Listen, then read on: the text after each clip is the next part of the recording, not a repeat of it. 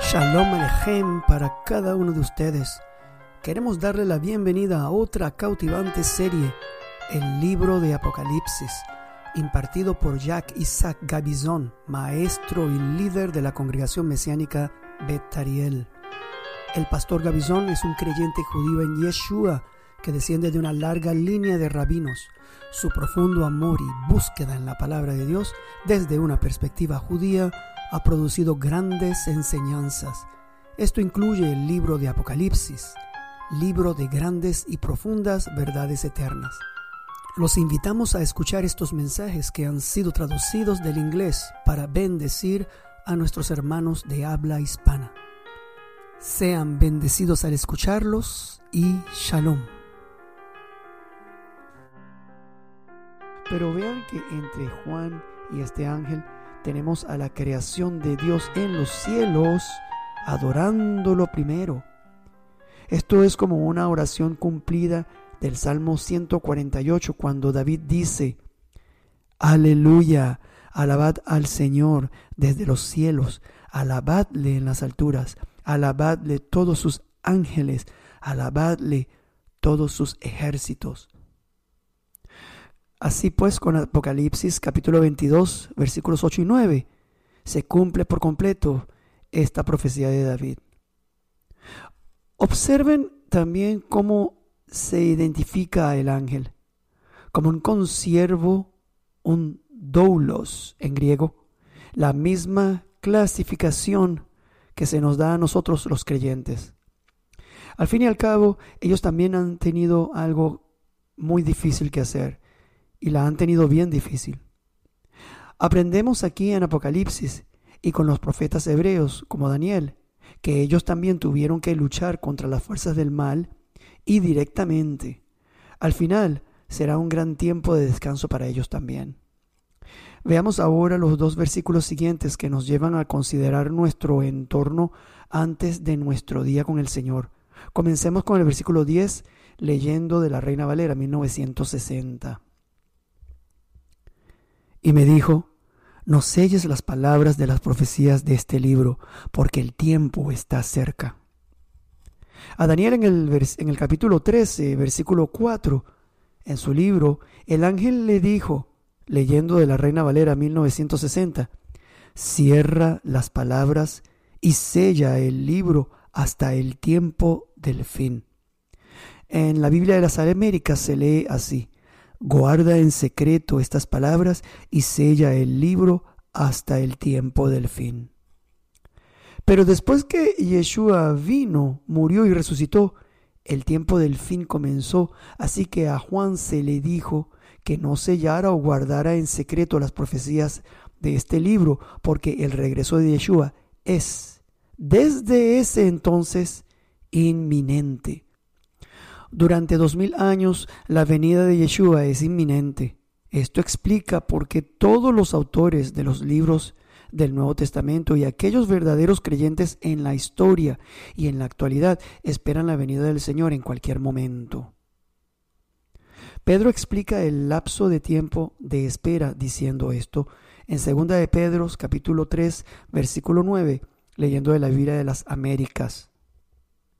El Señor no se tarda en cumplir su promesa, según algunos entienden la tardanza, sino que es paciente para con vosotros, no queriendo que nadie perezca, sino que todos vengan al arrepentimiento.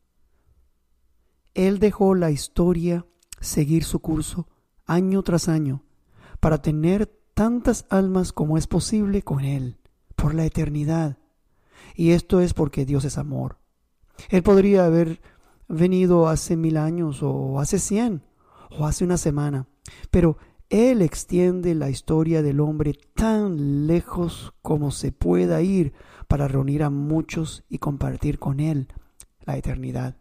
Se nos dice que Dios es amor. Esta es su naturaleza, y el amor le impulsa a querer compartir, y es tan generoso hasta el punto de hacernos coherederos con el Mesías.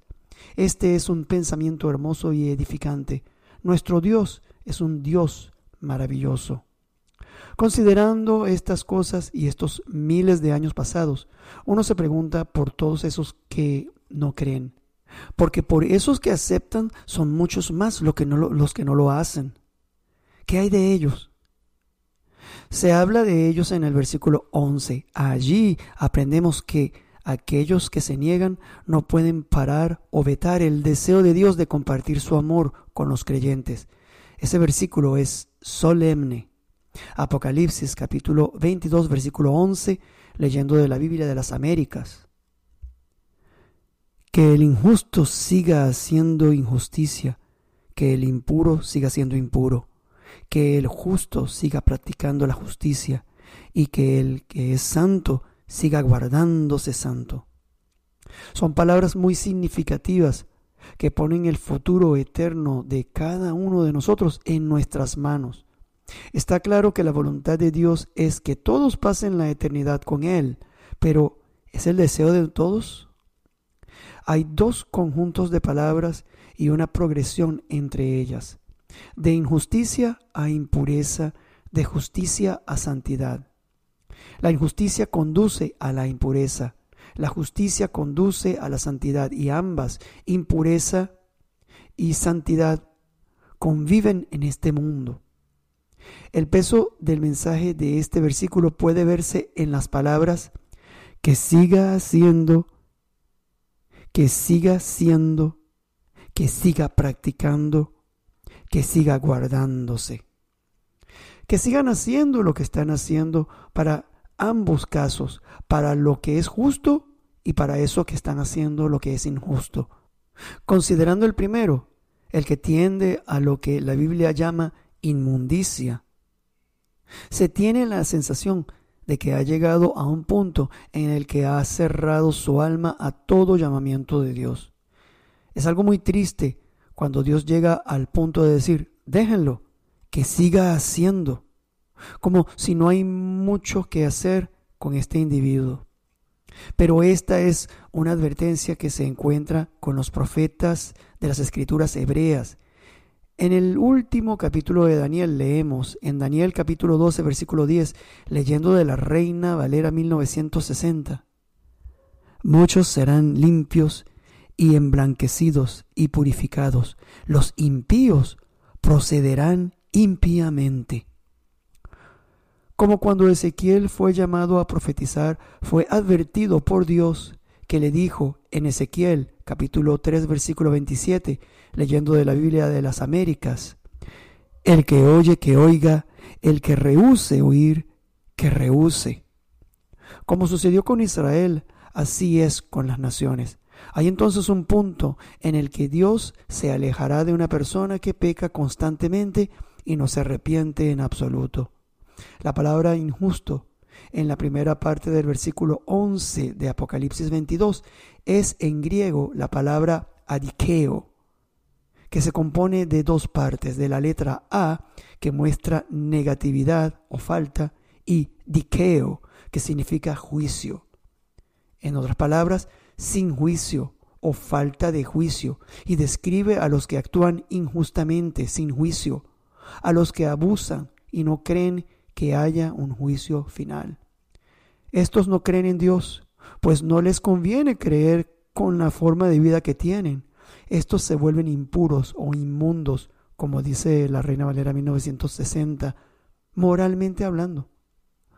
Pero los que son justos no lo son por sí mismos, porque nadie es justo sino en Yeshua, por medio de quien Dios nos ve. Estos practican cada día su santificación a través de Él. Estos son los que han nacido de nuevo. Estos son los que cada día se revisten del hombre nuevo que Dios ha creado en justicia y santidad, en la verdad. Esto está en Efesios capítulo 4, versículo 24. Y por supuesto se preparan siempre para el encuentro con el Señor. En resumen, vemos que la historia y ahora incluso los injustos se benefician de la gracia común de Dios, lo que les hace pensar equivocadamente que ellos serán salvos también. Cuando brilla el sol, brilla para ambos.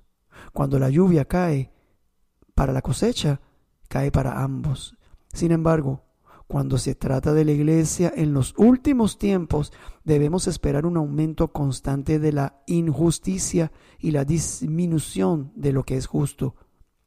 Para esto, les presento 2 versículos. Pablo dice en 1 de Timoteo, capítulo 4, versículo 1, leyendo de la Biblia de las Américas. Pero el Espíritu dice claramente que en los últimos tiempos algunos apostarán de la fe, prestando atención a espíritus engañadores y a doctrinas de demonios. Y por otro lado, dice en 2 de Timoteo, capítulo 3, versículo 13, leyendo de la Biblia de las Américas, pero los hombres malos e impostores irán de mal en peor, engañando y siendo engañados. En cuanto a nosotros, se nos dice que prestemos atención a las palabras de este libro hasta que Él venga. Pero esta gracia común para todos terminará pronto. Lean ahora Apocalipsis, capítulo 22, entre los versículos 12 y 13, leyendo de la Biblia de las Américas. He aquí, yo vengo pronto, y mi recompensa está conmigo para recompensar a cada uno según sea su obra. Yo soy el Alfa y la Omega, el primero y el último, el principio y el fin. Aquí el Señor confirma que cada ser humano obtendrá su recompensa, injustos y los justos. Los injustos en el juicio del trono blanco, pero los justos en el tribunal de Cristo o el bima del Mesías, en preparación para la vida con Dios por la eternidad. Y todo esto lo confirman los 3 títulos del Mesías. ¿Se han preguntado alguna vez cómo es que Yeshua es el principio y el fin, cuando Él vive en la eternidad y no tiene ni principio ni fin? Él es el primero y el último, el Alfa y el Omega, para lo que es de nuestra historia, de nuestra vida personal, pues todo debe comenzar con Él y todo termina con Él. Él debe ser el primero a quien consultamos y consideramos en nuestras decisiones, nuestras elecciones y oportunidades, y Él debe ser la última palabra, como lo hace en el veredicto final. Estos títulos entonces enfatizan su omnisciencia en sus juicios en el presente y el que viene. Los siguientes versículos de Apocalipsis son el 14 y el 15. Uno es para los justos y el otro para los injustos o inmundos. Bienaventurados los que lavan sus vestiduras para tener derecho al árbol de la vida y para entrar por las puertas a la ciudad.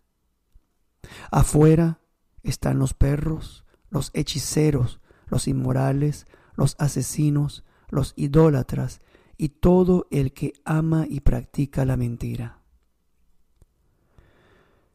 Las últimas palabras son muy fuertes. La palabra perro aquí es nueva. Por supuesto, se trata de perros salvajes, no de los que tenemos en la casa. ¿Por qué esta palabra? ¿Por qué esta palabra perros aquí? Veamos la primera vez que se utiliza esta palabra, porque normalmente la primera mención de una palabra en la Biblia suele ayudarnos a entender la definición de esa palabra. Y la primera vez que se utilizó esta palabra fue para describir a las prostitutas de un templo pagano. Se trata de alguien que es vendido a las cosas y a las falsas creencias de este mundo. Esto está en Deuteronomio, capítulo 23, versículo 18. Más adelante, en el Nuevo Testamento, se usa de los falsos maestros. Esto está en Filipenses, capítulo 3, versículo 2. De los herejes. Esto está en 2 de Pedro, capítulo 2, entre los versículos 21 y 22. Estos parecen ser el coequipo religioso de los injustos e inmundos. Jesús nos advirtió que fuéramos muy cuidadosos con quienes compartimos su palabra. Es cierto que debemos difundirla a todos los que nos rodean, pero asegurémonos de dársela a las personas correctas, porque Él dijo en Mateo capítulo 7 versículo 6, leyendo de la Biblia de las Américas: no deis lo santo a los perros, ni echéis vuestras perlas delante de los cerdos, no sea que las huellen con sus patas, queriendo decir que no harán nada bueno con ellas. Y luego dice: y volviéndose os despedacen. Estas palabras de Jesús adquieren una dimensión mayor, sobre todo si consideramos las últimas palabras del Apocalipsis. Pero antes de llegar allí, hay otro mensaje importante y un último llamamiento. Leamos primero Apocalipsis capítulo 22 versículo 16, leyendo de la Biblia de las Américas. Testimonio final. Yo, Jesús, he enviado a mi ángel a fin de daros testimonio de estas cosas para las iglesias. Yo soy la raíz y la descendencia de David, el lucero resplandeciente de la mañana. Estas son palabras sorprendentes, pues vean que este mensaje está dirigido especialmente para la iglesia. Pero, ¿por qué? El mensaje es tan oportuno y se ajusta muy bien a la iglesia en los últimos tiempos. ¿Pensaron en algún momento que Yeshua cerrará su libro sin una palabra para Israel? Vean lo que él dice primero: yo soy la raíz y la descendencia de David. Pero, ¿por qué hablaría Jesús de sí mismo como la raíz y el descendiente de David justo aquí al final del libro de la Biblia, y menciona la alianza davídica a las iglesias en los últimos tiempos?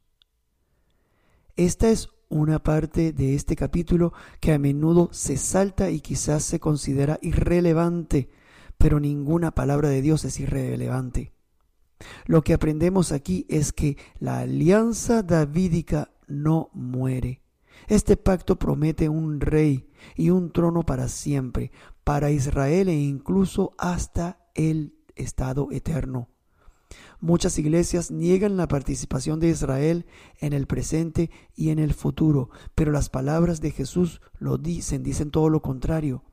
El rey es Yeshua, y como el pacto davídico se menciona aquí al final del libro, es para enfatizar de nuevo que Israel vivirá para siempre, incluso en la eternidad.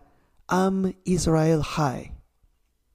Pero antes de llegar a las escrituras hebreas de donde Yeshua cita esto, hablemos rápidamente de los profetas hebreos y de cómo profetizaron sobre el estado eterno. A menudo limitamos sus profecías al milenio o la era mesiánica, pero sus palabras van mucho más allá, hasta el estado eterno. Después del milenio, Israel no termina. Cuando profetizaban sobre el futuro, el profeta a menudo veía tanto la era mesiánica como el estado eterno en la misma profecía. Déjenme darles un ejemplo. Isaías habló de los nuevos cielos y la nueva tierra en Isaías 65, versículo 17. Pero justo después, en el versículo 20, habló de niños no muriendo en su infancia, lo que significa que eventualmente muere. En otras palabras, todavía hay muerte cuando Isaías habla de estos nuevos cielos y la nueva tierra. Sin embargo, aprendemos del Apocalipsis que no hay muerte en el nuevo cielo y en la nueva tierra. Isaías entonces los vio, el milenio y el estado eterno, juntos, mezclados en la misma visión. Lo que hace el Nuevo Testamento es colocar estas profecías en secuencias cronológicas y explicar lo que se dice en las escrituras hebreas o Antiguo Testamento. Como las profecías de la primera y segunda venida, Daniel como los otros profetas, vieron una siguiendo a la otra sin la era de la iglesia entre las dos venidas.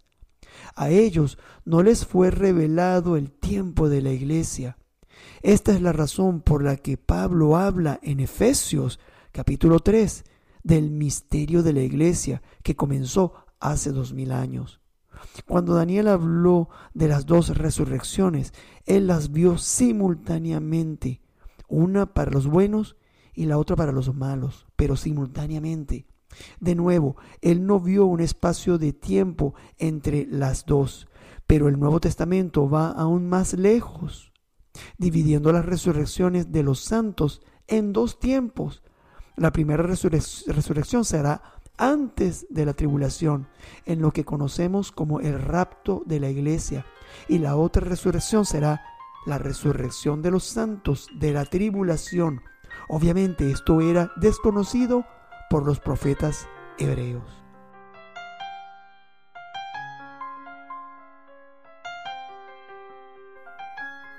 Esperamos que hayan sido bendecidos al haber escuchado este estudio de la palabra santa en el libro de Apocalipsis. Damos la bienvenida a las preguntas que tengan con respecto a este tema o cualquier otra consulta bíblica. Pueden ponerse en contacto con nosotros a través de nuestro correo electrónico bethariel.hispanos@gmail.com. Esto es bethariel.hispanos@gmail.com, y nos pondremos en contacto con ustedes tan pronto como sea posible. Por favor, oren por este ministerio mientras avanzamos juntos en estos días postreros, declarando en voz alta para hacer que la palabra sea escuchada y ser diligentes al obedecerla. Bendiciones en el nombre de nuestro Mesías Yeshua. Shalom.